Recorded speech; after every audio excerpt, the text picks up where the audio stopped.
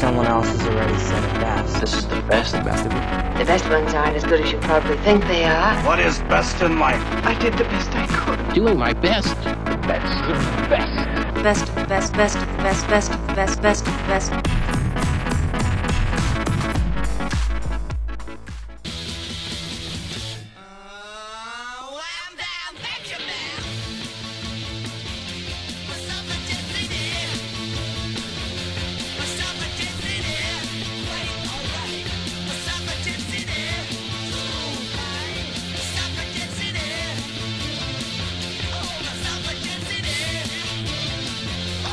Yo, hello, and welcome to Best of the Best podcast with me, Mr. Connor Keys, beside me as always, from another planet, Mr. Ronan Mullen. From the cosmos.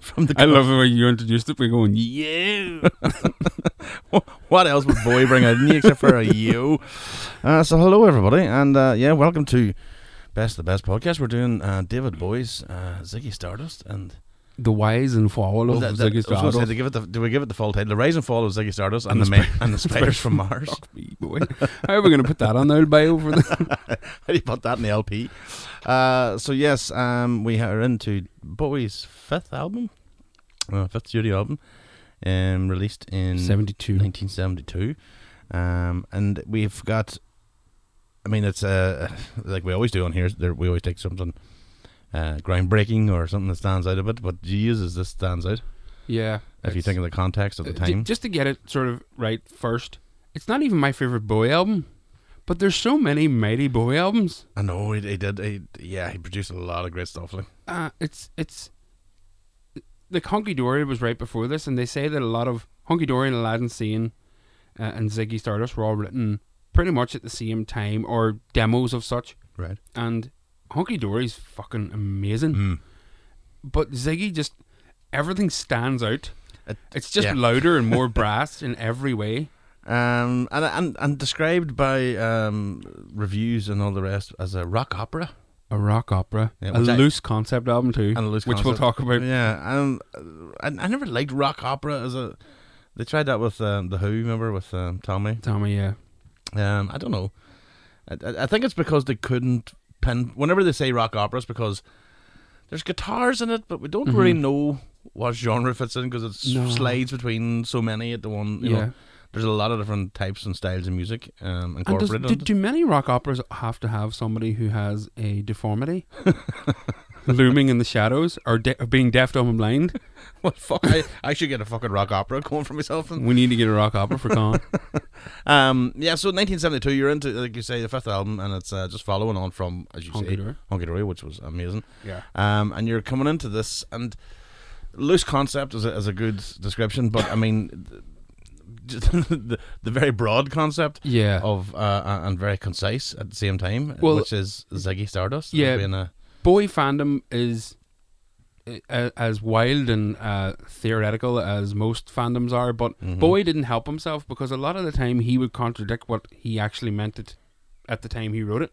So later interviews he stated that Ziggy was a mixture of Iggy Pop and Lou Reed.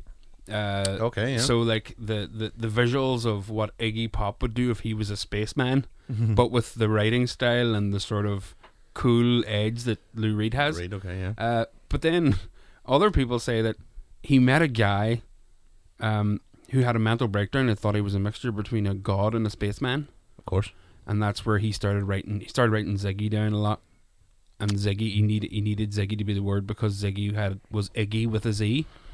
Right, okay. Because he was obsessed with Iggy Pop and the Stooges, and he produced Iggy Pop's later albums. He produced Iggy Pop's first two albums, and he produced the Stooges' Raw Power.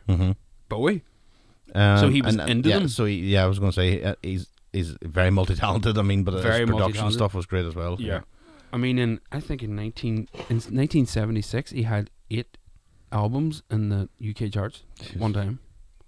So yeah, he had a lot going on. And we should explain, Ziggy Stardust then is a sort of alter ego as such of Mr. Bowie. Mr. Bowie or Bowie, that never really was. Well, it's Bowie Knife, where he got Jim Bowie, the Confederate veteran. He invented the Bowie knife. I always call him Bowie, but I know some people do. I thought it was Bowie. I call him Bowie, but I know some people. Do you know why he picked Bowie? Why? he obviously his name is, David Jones. Uh-huh. Davy Jones was already really popular with the Monkees. Yeah. So he changed his name to Tom Jones. And then Tom Jones became really popular. So he went, nobody's going to pick Bowie. So he called himself David Bowie. That's deadly. I wasn't getting that wrong. Tom Jones fucks up everything, always does. Tom comes sliding in through. Whoa! And they're like, fuck me, Tom. It's not unusual. So, so I mean, and this was quite strange. Well, I don't think it was the first, but it was definitely out there to have an alter ego character, sort of described by Wikipedia as a fictional androgynous bisexual rock star who acts as a messenger for extraterrestrial beings. Yeah, that's the Boy was taking acid. Yeah. Somebody was taking something. Yeah. We'll go through the sort of story of it song by song, and like I said, it's loose. Yeah, but we need to maybe just hammer home on that point about an alter ego. Number one is that how weird that is for 1972 and definitely out there. But to introduce the early 1970s population of UK and Ireland to an androgynous bisexual rock star would have been quite a culture shock at that time. From space. From space. The worst thing about androgynous bisexual rock star from space is they would have lived with the space part. that I could deal with. That I can deal with. No, that's interesting. Not all bisexual. But I say, what? He's a bi homosexual? I can't fucking deal with it. Which is, an anonymous bisexual. He won't even tell me who he is, and I'm one of them ones. But to be androgynous, androgynous, you're talking gender fluid. Yeah. In that sense, which is a term obviously we know now, but I mean to be 1972 and talking about gender fluid before there was even a term for gender fluid. There's he/she lyrics in the album too, right, that you can't tell what Ziggy is. And that's where it sort of came from. He didn't step out and go, "This is my character study. This is exactly what I am." It's just all been picked from the album. Yeah. So he's into. I mean, you're right at the sort of, I wouldn't say the peak, but the really this explosion of glam rock. But I mean, for in that area at that time, so that you can't talk about Bowie without talking about the costumes and the which is Ziggy's alter ego, but the costumes and the makeup and all the hair and I mean, he was the full package. Yeah, it was. He went in deep. Oh, he wasn't fucking around. And if you ever watch the concert film, the live concert film, which D.A. Pennebaker made, he also made Don't Look Now. It's fucking unbelievable. Yeah, and you wonder then at that stage too, because sometimes I find with somebody like a good example is Bowie, is you forget that they have to stand on a stage for 2 hours. There's something about the video superstars. You've seen them in music videos and you watch them all the time. But then you forget that they have to come out in those fucking big boots and those jeans and that hair and that makeup for 2 hours on the stage. Like, fucking hell, that's a slog. Like, it's hard going. It's hard going without all that extra stuff. Yeah. Before the singles actually blew up, he did a brief run around England, and that's what made his popularity spike. Not the songs, but the actual people saw the show and saw his get-up and what he was bringing to. And don't forget, he had an amazing band, Mick Ronson, and they were all dressed in the same garb too. Yes, he didn't stand out in that sense. No, band, but he was definitely the central. So I mean, you can't, like, we've done all the sort of rapping around it and all the rest and all the sort of the glitz and the glam, but the core element to it is the songs. Yes, and the songwriting. Obviously, we don't need to lament about how good of a songwriter he is. Everybody knows that, but if we go back a bit, he released Space Oddity was his first single, and it was never really on an album. It was sort that of the first ever single of his. That was his first single, 1969, and it was released in conjunction with the Moon, right? And it was actually played over BBC's coverage. So it was an original song written, and people were going, "What's that song?" And you're like, "You just seen a man walk on the moon." You're like, "Aye. But what's that song?" So that was it, and it came out. Never knew that was his first. I never knew. He was in bands before. Yeah, but I knew it was used for the Moonland and stuff like that. But I never knew it was his first sort of here I am. That's his big foray as David Bowie. What a song to start off with. He was in a band called Hype before. Or he was in a band called Hype. In between 69, 72 with Mick Ronson and Visconti. Visconti ended up being super producer and part of his production team, but Mick Ronson, more importantly, became a sort of co-producer with him. He helped him produce Lou Reed's Transformer. Oh yeah, that's right. And obviously he's live guitar player and a studio guitar player and a genius, one of my favorite guitar players in rock music. But on the live stage, that's where the Ziggy thing took off. But as Bowie, he was still feeling frustrated because he hadn't really taken off in his career at all, and he sort of found this thing where he could be a different person now. Everyone, because he was in later years, and you find out he was big into the acting.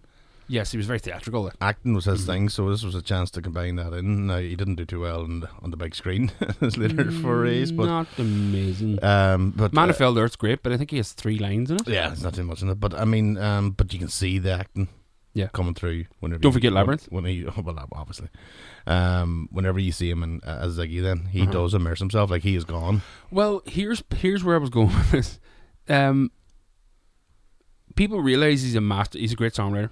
People realize he's very affluent in the studio. He knows what he wants and he knows how to get it. He'll bring in the right people. If his guitar player isn't the sound he wants, he heard a sound on another. He brings in, Peter Frampton. Or to do a bit on that. He knows exactly what he wants. He can hear it. So his sort of sound and his development, he ended up moving to Los Angeles, right, and developed an insane cocaine addiction. Right. Now, both him and Iggy Pop at the same time. This is late. This is past this now. We've gone. He's had a few albums out already. He's done Diamond Dogs and Young Americans and all this. And in 76, 77, him and Iggy Pop decided to go to Berlin to get off the cocaine. Berlin was the drug capital of Europe in 1976, 1977. So him and Iggy are like, can you imagine them trying to convince their wives and partners and managers and accountants and all, listen, me and David are going to get a studio, which was Hans' studio. That's where that all started, that whole world. That's right, the U2 thing. And that's where the U2 link is. So the two boys land to get off coke. But to be fair, in 1977, Bowie produces The Idiot and Lust for Life for Iggy Pop, and then writes Low and Heroes in 1 year. Jesus, well, that's a pretty good output for any fucking artist. And Low and Heroes are probably my top 1 and 2 of his albums. Yeah, Heroes is pretty fucking Low has no big major singles on it, but it's one of those albums you just immerse yourself in. But again, that's not possible. None of that is possible without Ziggy. Yeah, that's it. That sort of gives him that, and it's a confidence, isn't it? It's to hide behind that confidence that sort of that gives him, and I wonder then, I assume that it gives him a bit more confidence / freedom within the songwriting, because you're willing to take that more of a step than you would before, because you've got a character around you. Well, the character is based on I'd seen it there on Vince Taylor. Was it was based on. I'm just going to read this here. Who Bowie met after Taylor had a breakdown and believed himself to be a cross between a god and an alien. Yeah, that's the guy. So that's the inspiration. That's the guy. And that actually is a pretty good explanation of what Bowie looked like. Pretty much covers it. So we can play a track from it. So we've obviously one of the. We'll start with obviously the main Bowie. Like. Okay, we'll go with Ziggy.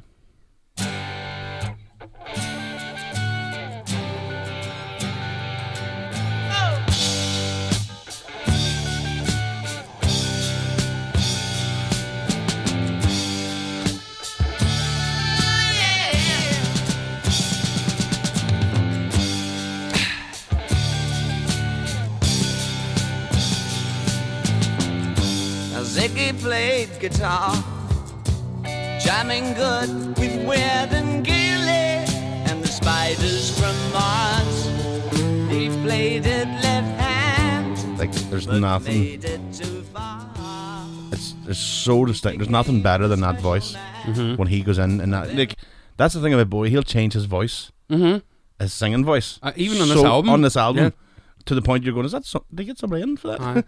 Because it's which is a rare thing for any singer to be able to do. Because you can sing different genres and you can sing different, but people know it's you singing that. Yeah. Whereas he can actually change the alter of his voice to make it sound like an actually different person. But yeah, so I mean, what would you call what would you class that as rock? That sort of would be, but it's quite easy rock in that sense. Yeah, I mean, there's harder rock songs, if you're going to consider it that, if we're going to call it that, there's harder rock songs, but people call the likes of Suffragette City, or Hang On, they call them glam rock. Right, okay. you know, to me, Moon Age Daydream's glam. Yeah, it's a bit sort of. Yeah, it's sort of glammy. But I think it's the ones that have like the saxophones in. Like Suffragette City is a glam rock song. Yeah, it definitely really is. is. But it's rock. It's rock. Like, I mean, at the end of the day. And I mean, whenever you've got when you take it out on tour, as you say, you've got the sort of chance to take it out. But how do you go then and take that, as I said, that whole costume, that whole ring, the whole regalia on you, take it on tour, and then how do you replicate the album on stage? And that was something that was very difficult to do then, because you don't have the technology. Yes. But the joy of the album meant that it was so out there, you didn't really need to see Ziggy. Mm-hmm. If that makes any sense. You know what I mean? It already was kind of otherworldly sound to the album, and then you see the fucking. Now don't forget that obviously 1970 I wasn't even born. Yeah. So I had seen Bowie before. I had seen heard the album. But if you were to close your eyes and just listen to that, I mean, it's really fucking quite weird, if you want to call it that, because the consistency's not there in regards to, like I said earlier on, about the genre. It sort of hops between a few. Well, the 2 points. First off, earlier I said 70, 78 and 6. No, it was 1973 and he had 6 albums in the charts. Okay. But good point about the live setting of this, the live feel of this album. Yeah. Because the reason that they did this album 1 year after Hunky Dory and so quick is because most of the stuff in Hunky Dory wasn't built for live music or live performance. Okay, So this was sort of their, right, that's just drums, bass, keyboard, saxophone, my vocals, go. Yeah. And if you've ever heard, there's a Santa Monica live from, I think, this 1973 album where it's primarily the Ziggy stuff.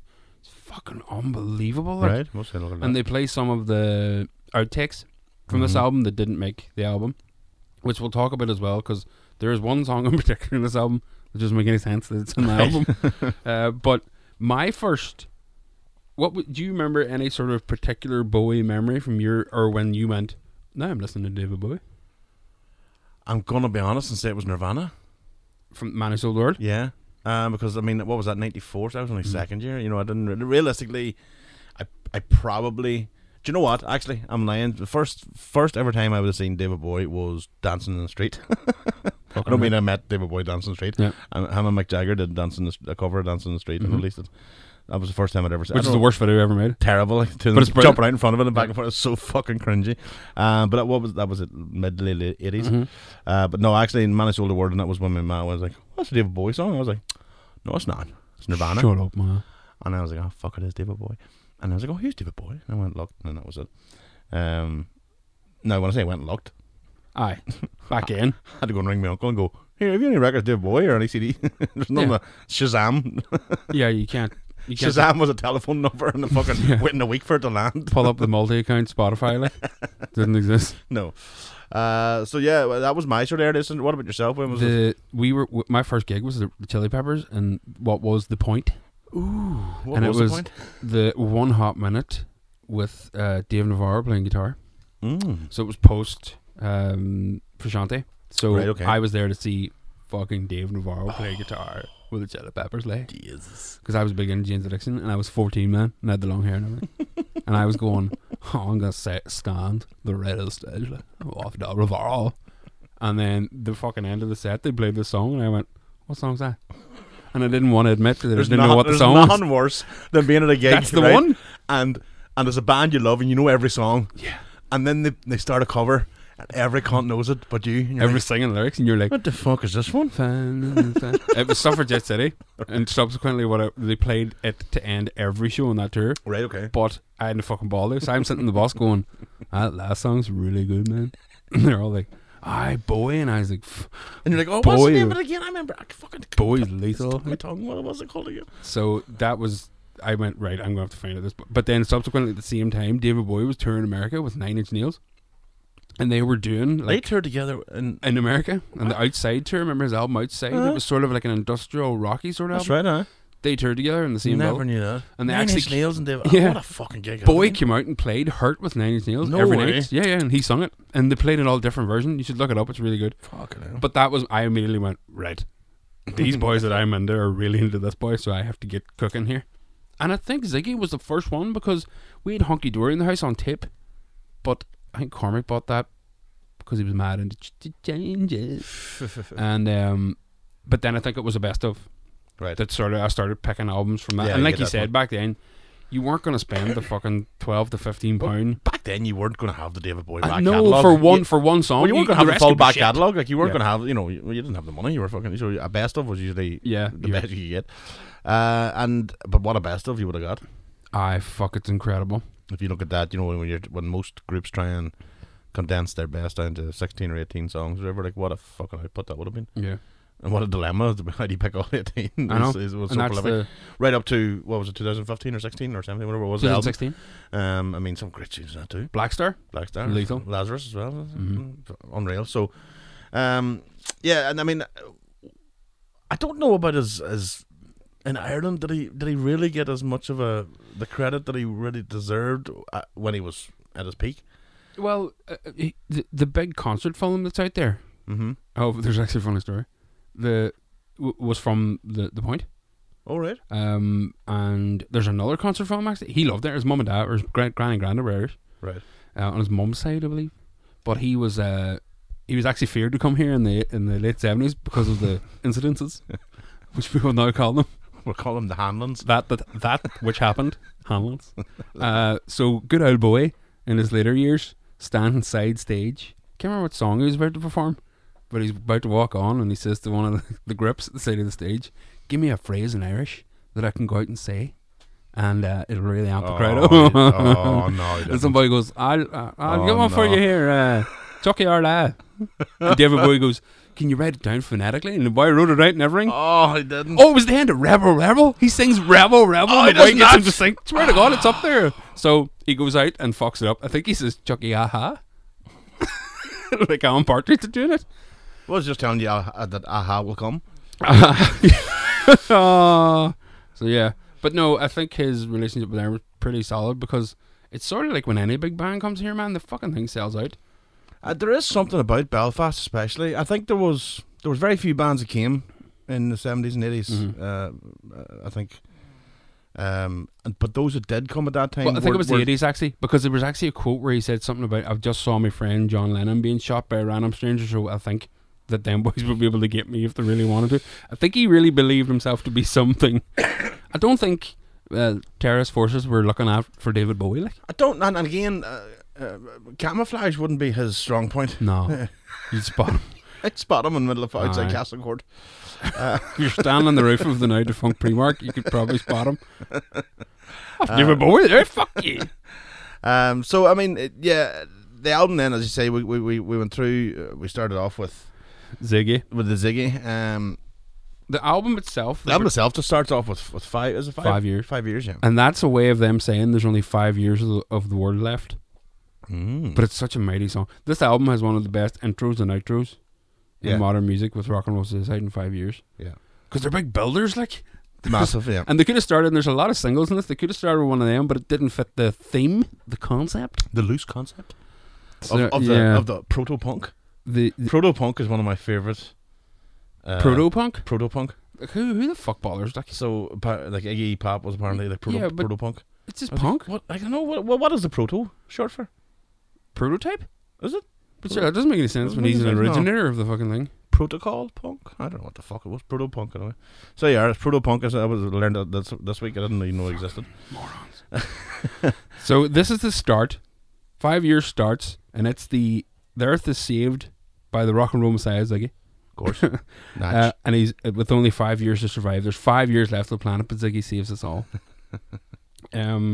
People say it's very similar to John Lennon's mother, Okay. and that it just gets built bigger Yeah, and bigger, yeah, okay. and he's basically screaming by the end, which you can see. Yeah. The next song, Soul Love, is probably my least favourite song on the album. Not that it's a bad song, it's just that in the mix of this album, That's the problem you're up against. Soul Love, right after 5 years, and you're going, 5 years! And then, Soul Love. But there's a saxophone solo, and David Bowie did the sax solo on it. Did he? He's a sax man. Saxy man. No, he played a sax in that song. He played the saxy sax. I never knew that. He There played you are. it. Look at that. Fucking every day is a school day. Tom Jones played it. Tom Jones on the sax. And then Sax bomb himself.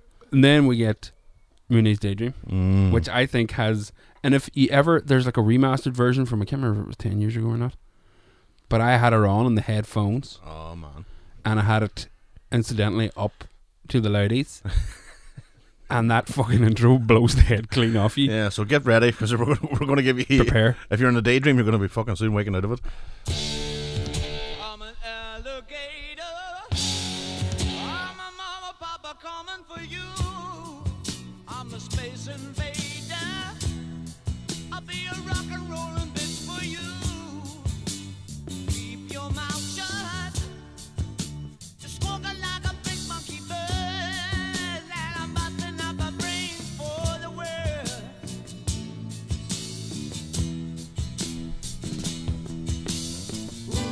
Keep your electric on, baby. Do you know the problem with that is I could sit and listen to it the whole way I know. through. I didn't want to turn it off. Yeah.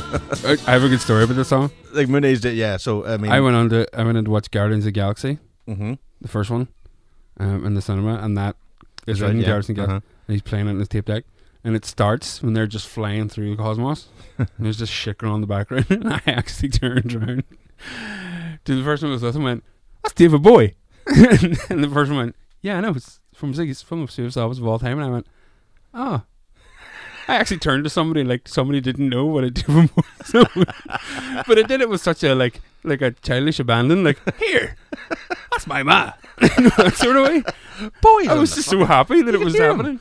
Yeah, but what a tune, and kind of underrated in the back catalogue as such. Yeah, I love that song. It doesn't get the kudos maybe it deserves. Mm-hmm. Other ones maybe take the sort of more mainstream pop ones, but again, it's sort of that has a wee bit of feel of the glam rock type thing. It I think does. there's a sound to the drums. Is that just me?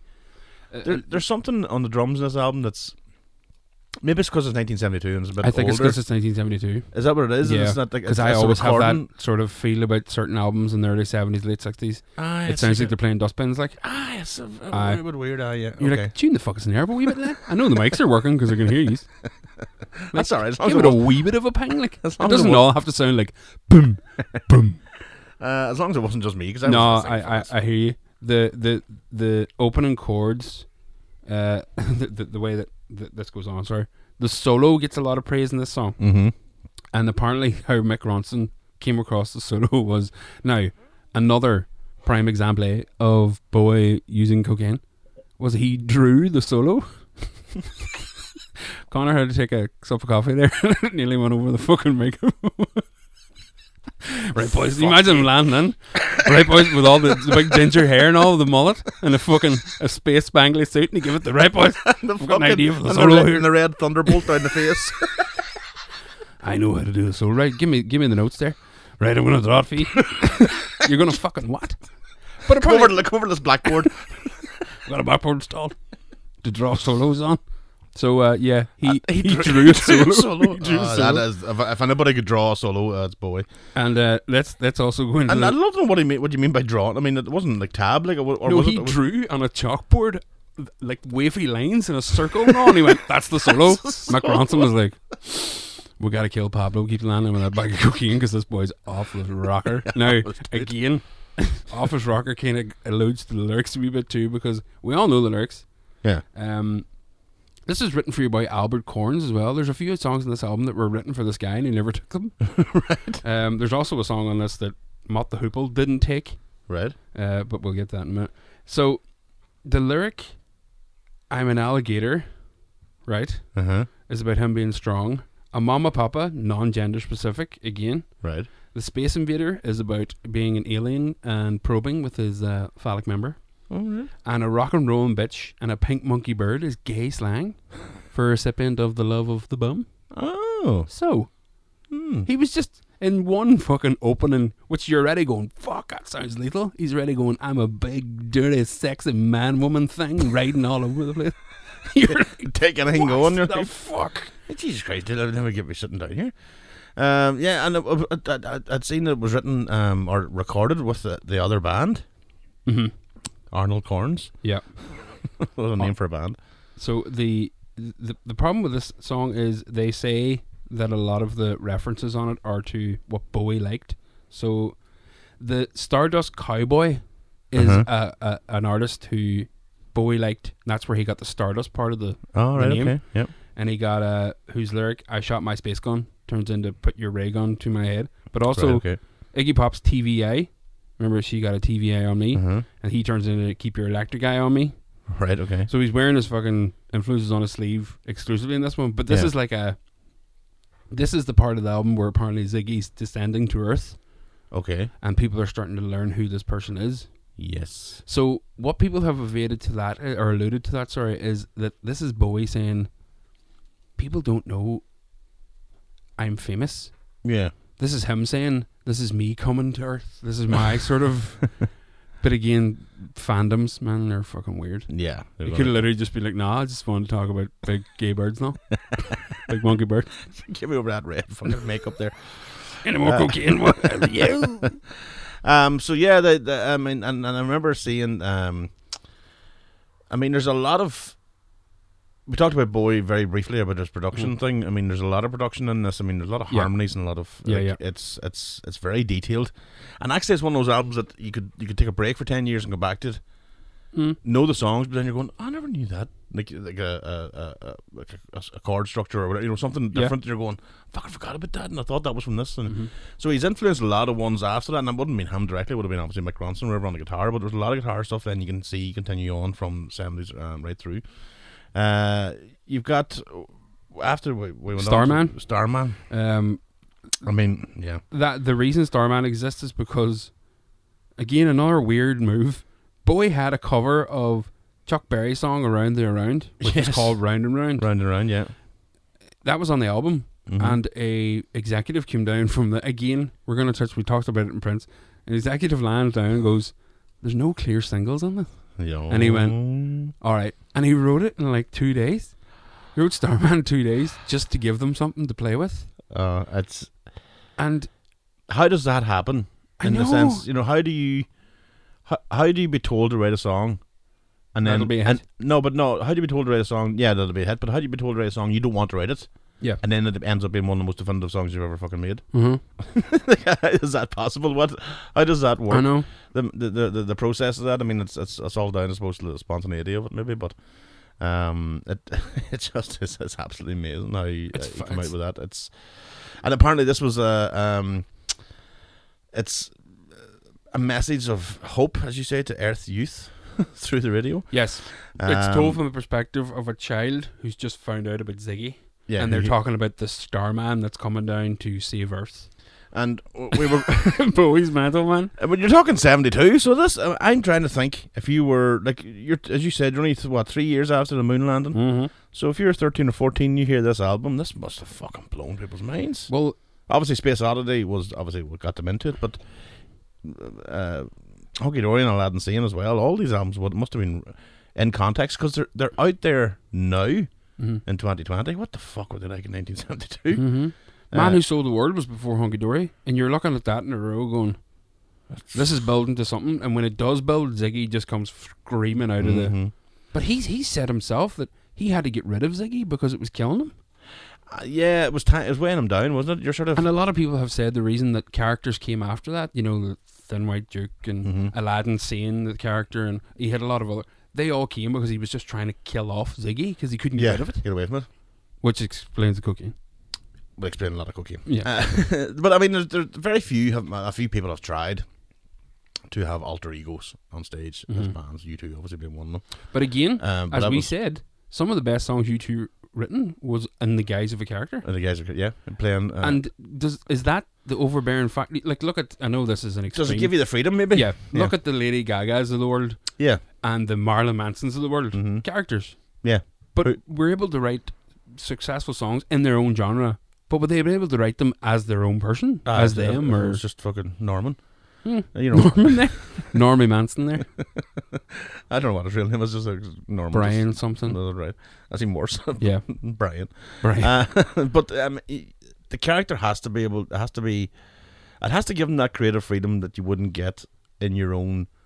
If you're David Bowie, you're thinking, right, I'm thinking David Bowie. But now when he goes to Stardust, you can do whatever the fuck you want. Yeah, you know, and that freedom must be amazing. Yeah.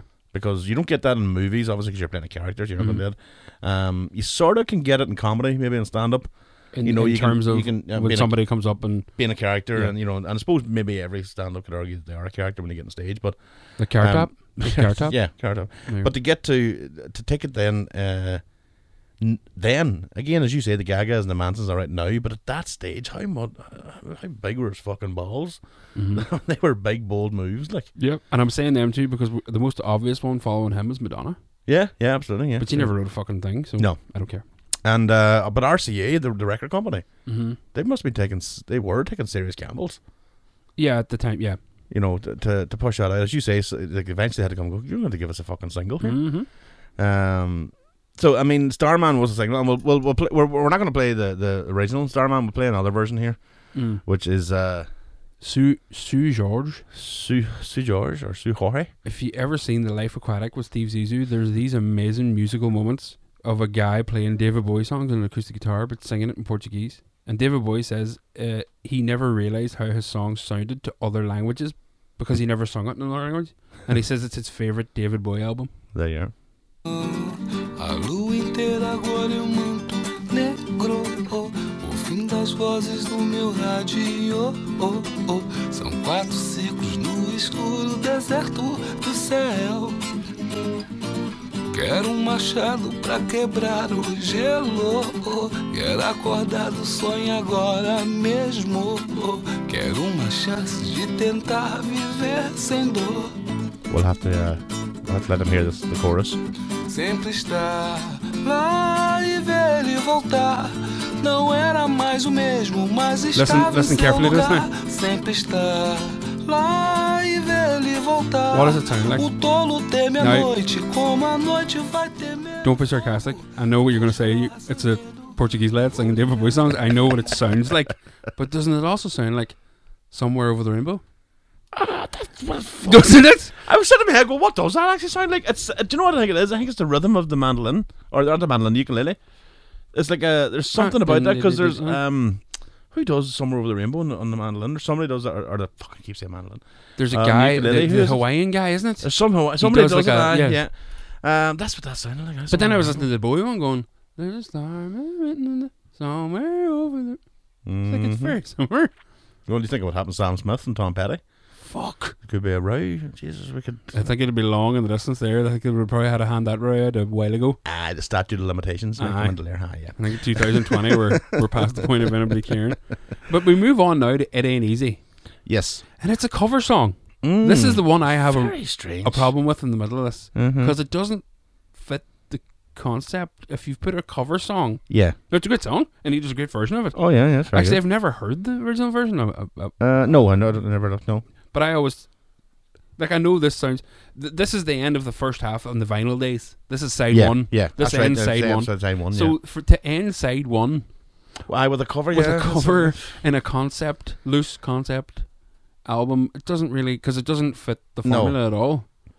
But then, doesn't that technically it not fitting the formula fits the formula? That's because Bowie doesn't fit the formula. That's Bowie. That's his way of. So it's almost like. As predictable, it'd be better just doing something that's not predictable. Yeah, and I have no problem with that because it's Bowie, and we're pretty much gonna. Well, he could get whatever the fuck he wants, and he could probably take any song and completely ziggy it up. That's just the talent he had, like and yeah, I mean, I don't know what other songs you'd like to hear in the David Bowie style. No, the other point. Enter Sandman would be good as Bowie. Yeah, I'm not gonna try it. I'll fuck it up. There was another song called Velvet Goldmine that he had. It's an outtake. It's one of the bonus songs that added on in the reissued ones. But people were saying that really should have been there.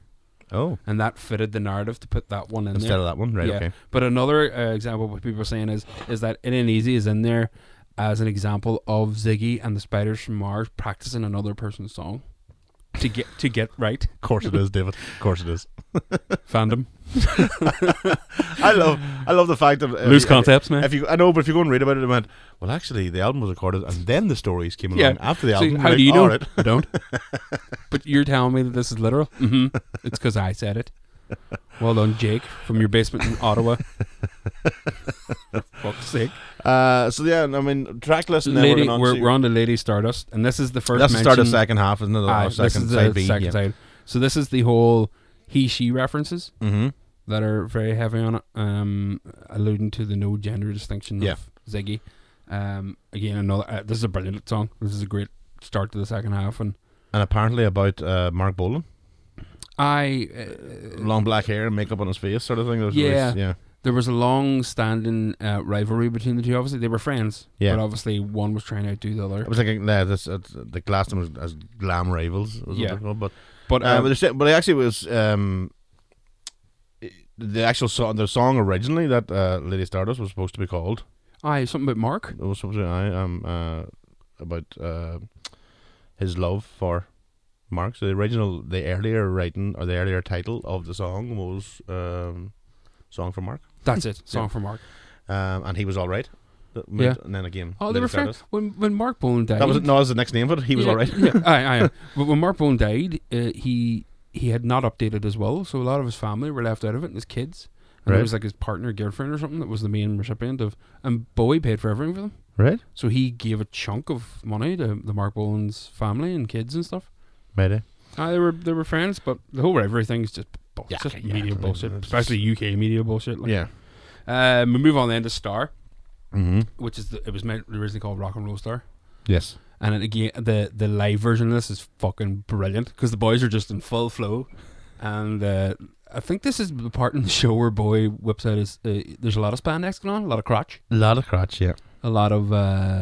If you remember Labyrinth, in any way apart from Labyrinth, isn't a scary film, but what scared me when I was a kid was David Bowie's crotch. What should scare any kid? Well, it scared me that it's all I remembered. What was I looking at that for? There's puppets all over the fucking show, Hoggle and the boys and all. And Jennifer Connelly, young Jennifer Connelly. What am I doing looking at David Bowie's bulge? There's only one Hoggle you want to look at, you can't you? I got David Bowie hog on my mind. It's cocaine. I mean, we did talk about them, the costumes and the outfits, but they were, like I said at the start, that would have been hot. That would have been hot sexy. I mean, that would have been fucking hot temperature. Hot. Hot temperature. On stage, lights on you, and you're giving the full whack. Makeup, fucking touch-ups and all also the time. Playing guitar. Yeah. He played rhythm guitar as well. Yeah, so he's busy. Like, so then we're moving on. Then we have. Well, Star is Ziggy singing into the mirror to convince himself he's good enough. Okay. Right. The backing vocals are "Lovely Rita" by the Beatles. Did you know that? I did not know that. If you listen to it again. It has the literal narrative I was talking about, as this is Ziggy showing his frustrations that he's not as popular. So it's also Bowie saying, when am I going to be more popular? Okay, yes. Which Ziggy ended up making him. We move on then to Hang On To Yourself. Another fucking mighty song. And this is another one that was written for that guy Albert Corns that he decided not to take. How fucking raging would you be? He's like, you're going, lad. But the riff is pretty much just Sweet Jane by the Velvet Underground. So it is too. So it's just like a literal. But this is Ziggy singing to the crowd now for sexual fulfillment. Oh Jesus! So he's advancing at a rapid rate. He's looking for a few old wordgasms through his album. But then we jump to the song Ziggy Stardust. Yes. So this is the whole central narrative of the entire album. It's not the center song; it's just the central narrative. Yeah. It's the song told from different perspective of Ziggy's fall. So he's got too egotistical now, and he's been sent to save us, but all he's doing is trying to praise himself.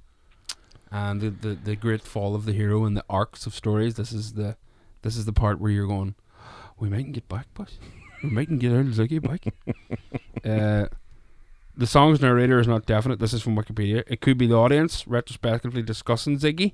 Of course, could. Or it could be one of the spiders, or a dissociated memory of Ziggy himself. And it's based entirely on this opening riff. They wrote the entire song just based on Mark Ronson writing the riff. Right, we'll get a wee listen to it. Here we see.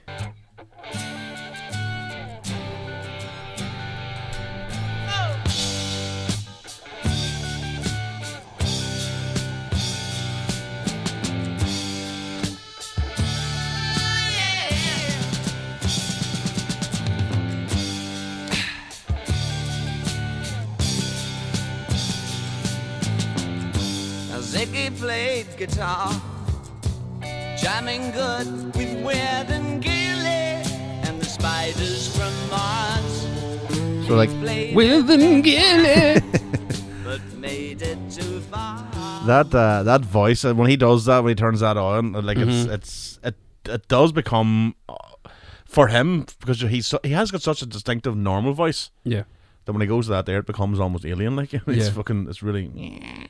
It's there's a few albums where you notice that sort of shift from to and but I like it. I like. But that that's why I like variety, I like the sort variation of it. Like, but it just is. It's again. It's is it fucking pure balls? Just as in pure courage and just of- I don't. I'll just do whatever I want. Yeah, he's not the type of guy that would ever go, no, that's a bad idea. Because if we ever listen to any of his late 80s through the 90s, where he even did a drum and bass album, like. The boy did a drum and bass He album. did a drum and bass album. Jesus Christ! It's not great. I'm not going to lie to you. Like, I would, but, he's he's not afraid, like we're saying, he's not afraid to try it. He's not afraid to go again.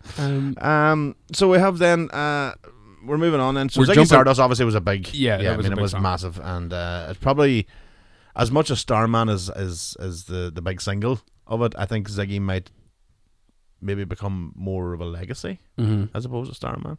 Starman kind of. I think we talked about this before, and the thing when you lose a song, if you're an artist and the song becomes so popular, I think Starman kind of. I think it might have been one of the ones he didn't play that often live because he just went. Because he fired it together because your man told him to. Which is fucking, yeah, no one bother. But then we jump into this one. Yeah. So Big Suffragette City, Big which is Suffragette City. which is my introduction to Boy through Dave Navarro and the Red Hot Chili Peppers. But it's it was a song that was offered to, remember the band Mott the Hoople? Yes, because he did all the young dudes. He did all the young dudes. That's the song. They picked all the young dudes over Suffragette City, which is a fair shout because it's fairness, a bigger. All the young dudes is a wild tune too, like. And I love it. I do have to say. it is a great song, and he played it live in that Ziggy concert film. I must get back and watch it. It's great. It's a great fucking film. But it's got a little richer piano part in it, Right. which sort of alludes back to what Bowie was really into when he was growing up, and it's the first Bowie song I ever played live. Oh, right. I played it with a band because we went to see the Red Hot Chili Peppers play, and we were like, let's do it like the Chili's, but then we only had the Bowie version to practice off because there was no way of recording. So you had to make up your own Chili's version of a Bowie song. We were just doing like a funked up version of Bowie's version. It sounded shite, so we didn't play that. Play it again. I would off the set list. And it has, like we played at the start, that false ending. Yeah. With the Wham Bam Thank You Ma'am. Uh-huh. Which is my overbearing memory of this album. Every time I think of this album, I don't think of Ziggy or Starman or. It's the Wham Bam Thank You Ma'am. I really think of Wham Bam Thank You Ma'am. So yeah, if you haven't heard the album, that's the intro we played at the start. That Yeah. was So It's got the best line in the song in the album too. go. This mellow-thighed chick just put my spine out of place. Oh, Bowie. She put me fucking back out. She put me back out with her big thigh. So it's the sort of, it's the real tonic near the end to the last song of Rock and Roll Suicide. So Yeah. and Suffragette City, I think he played it. I think every fucking gig from '72 right through to the end. Yeah. And so then next was then Last song, the last Rock song, and Roll Rock and Roll Suicide. Suicide. So we had we sort of thought we'd play a wee bit clip towards the end, but It starts with a really famous lyric, and it starts with a really famous soft acoustic intro, and on the live recordings he plays it as the last song of the night. And infamously on that concert film, it's when he announced that Ziggy is dead now, they're not playing it again anymore. right, And okay. it was filmed by this guy Pennebaker, so he goes on then to just pick up the acoustic and play the song. But the most effective bit of the song is very similar to 5 Years. Starts very, very soft, and then it builds and builds and builds. Well, before maybe we play, we'll finish with that because this is the last track. But Yeah. maybe we should because we did talk about his voice and his voice so distinctive to the point it can be parodied and taken the piss out of. Like Yes. this is one of the things we had.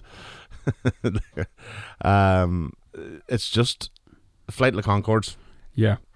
They did a massive. I mean, obviously it is a taking the piss, but it's also a complete nod of respect. An homage. Yeah. I've seen them play it live a few times on HBO specials as well, and it wasn't just something they wrote for the show. But I remember me and my brother, like every time he'd ring me, he'd go, Bowie. And I go, yes, Bowie. Here we go. Bowie's inspired. What you doing out there, man? That's pretty freaky, Bowie. Isn't it cold out in space, Bowie? Do you want to borrow my jumper, Bowie? I bet you do, you freaky old bastard, you. Just tell him that Bowie being an old mad freak. What's he doing in space? What are you doing in space, Bowie? Are you relaying information with your antennas, Bowie? But isn't it, well, I was going to say it's amazing how you can be typecast, but he fucking typecast himself. Yeah, he typed, especially this period, man. It wasn't. I wonder what that, apart from the cocaine, but the space element obviously is very prevalent. Obviously across multiple albums, maybe obviously Space Oddity started off, but I mean this one definitely obviously. Well, thing, yeah, but then, Life on Mars is in Hunky Dory, and then there's a lot of things. Probably should have waited and put Life on Mars on Ziggy, but we're not going to get into that. I know what you mean, but I think the space race was such a fucking scary thing for people, and it sort of stayed in their minds for quite a few years. And I think this pretty much ended it, because anybody doing anything spacey in an album then was prog rock and doing big fucking 90-minute. And you're not going to be able to do anything without being compared to Bowie then. Yeah. Anything you do after that wasn't beat. Yeah. You can't be beat from there on in. Yeah. So we'll, before we leave you, we'll do another one, because this is one of my favorite things too. Was Bowie was very famous for his humor as well. I mean, he was extremely funny, but really deadpan funny. Yeah, which you would expect from him and all the rest, but extremely sharp, sharp wit. Take a look at some of the interviews. But he appeared on Extras, Ricky Gervais' Extras, and one of my favorite scenes. I think I've sold out, to be honest, but yeah, it's difficult, isn't it, to keep your integrity when you're going for that first. Little fat man who sold his soul. Little fat man who sold his dream. Chubby little loser. Pathetic little fat man. No one's bloody laughing. The clown that no one laughs at. They all just wish he died. Fatso takes his own life. He blows his stupid brains out. But the twat I'd probably miss. Yes, Linda, I like that. Yeah, so do I. It's brilliant, Linda. He's so... Go and watch that scene, because it's fucking brilliant. But I think Gervais has talked about it afterwards to say that he just jumped on the piano. I would bet that. I would bet that. And just went, chubby little, and that's the song made. And you're like, holy fuck, what is that? There's footage of Conan O'Brien getting him to sing lyrics, and the way he can adapt it into his own Bowie voice, and then he takes the piss out of just being a father again for the first time at like 50 plus, and he's trying to read nursery rhymes. Hickory dickory dock. And it's brilliant the way he does it. But there's also a really great video I saw recently about him talking about in the 80s why MTV aren't playing black music on their channel. Right. And he really puts the boy to shame, like he really grills him. Nice. Like, just explain to me why Prince and Michael Jackson. Yeah, Michael Jackson didn't go on to, and Rick James, why they aren't on MTV. And this is the early days of MTV. And they weren't. They just wouldn't play Well, Jackson was the first one. Billie Jean was the first one. Very, very strange. But he was that type of boy. Like, he used his platform well. Well, I was going to say, you've already established yourself. When you're Bowie in 84, 85, you're Bowie. You know what I mean? You've done, so you can call people out whenever you do see those sort of injustices. I mean, when you think of it now, how horrifying it is to think the likes of Jackson and Prince didn't get on. I mean, we think of fucking today's current climate, you know what I mean? So, I mean, it's very, very strange. But he's always seemed to be on the side of the underdog, hasn't he? He's always sort of... Except for the fascist stuff. Well, that... Remember when he came back from Berlin and he thought he was... Is that the red hair? He had the white, the pure white, the blonde hair slicked back with a white suit. And remember there was a picture where he got out of a car and put his hand up, and it looked like a Nazi salute, but the person just took a photo when he put his hand up. Did he Nazi outfit on one time? No. Again, he's blamed it on the go again. He might have just been wearing one of those Hugo Boss suits. Oh, driving a Volkswagen. Yeah, it was a weird time for him. There was a period where he was trying to... Almost every album he's come out with, there was some... like we talked about Space Odyssey, or Oddity with the space race, but there must have been... There's always something and a theme with Bowie. Either it's the album or there's something around the context. I'd love to know what the fuck was going on with that. with his mindset at that time? I think it's coming back from. He was in Berlin for a while, man, and Berlin was grim. It wasn't the modern Europa that it is now. Like it was very grim still, even though it was the 70s and the fall. There was still the Berlin Wall up. Oh yeah. So it's sort of etched in his head. But I mean, he came out of it, and in the 80s, he pretty much fucking influenced the whole new romantic movement to get up when it starts again with Scary Monsters and Super Creeps. That's an unbelievable album. That song, Ashes to Ashes, it's unreal, like. And then you have almost, not credit, but I mean, it definitely had a sort of change in the input of Berlin, if you want to call it that, because the Hansa Studios got a name for itself and started building up and all that sort of stuff. And the amount of people. And the amount of albums that produced out of there. And then it takes you to, like we talked about in one of the previous podcasts with U2 and Achtung Baby, it takes you to that 1990 where the wall was coming down. So there was a lot of music happening between 70 to 90. Oh yeah, people were going to Berlin. They were actively seeking out Berlin, but they wanted to find that sound, that whole krautrock thing with Kraftwerk and all. People wanted to know how do you find this? How did you develop this? And Bowie is just an interesting, Bowie just did it. Intriguing. But look at his first #1 single in America was Fame. Right. And John Lennon co-wrote it. Right. And it was just because of that sort of random.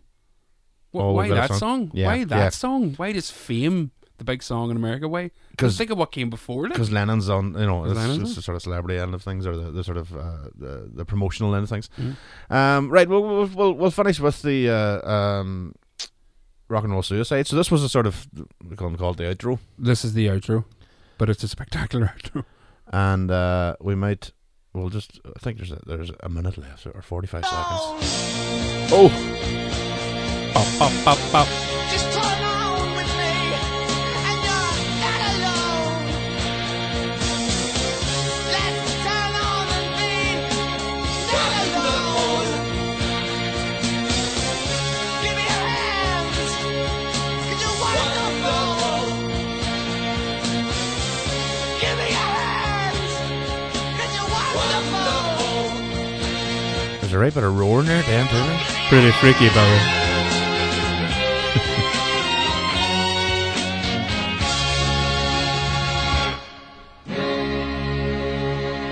There's his wee Beatles chord. That's his wee Day in Life, which pretty much that's a good comparison, to be honest, because that whole song, he didn't fuck about with the songs. They're 2-3 minutes and that's it. There's no passion about it at all. It's like 36 minutes long or something.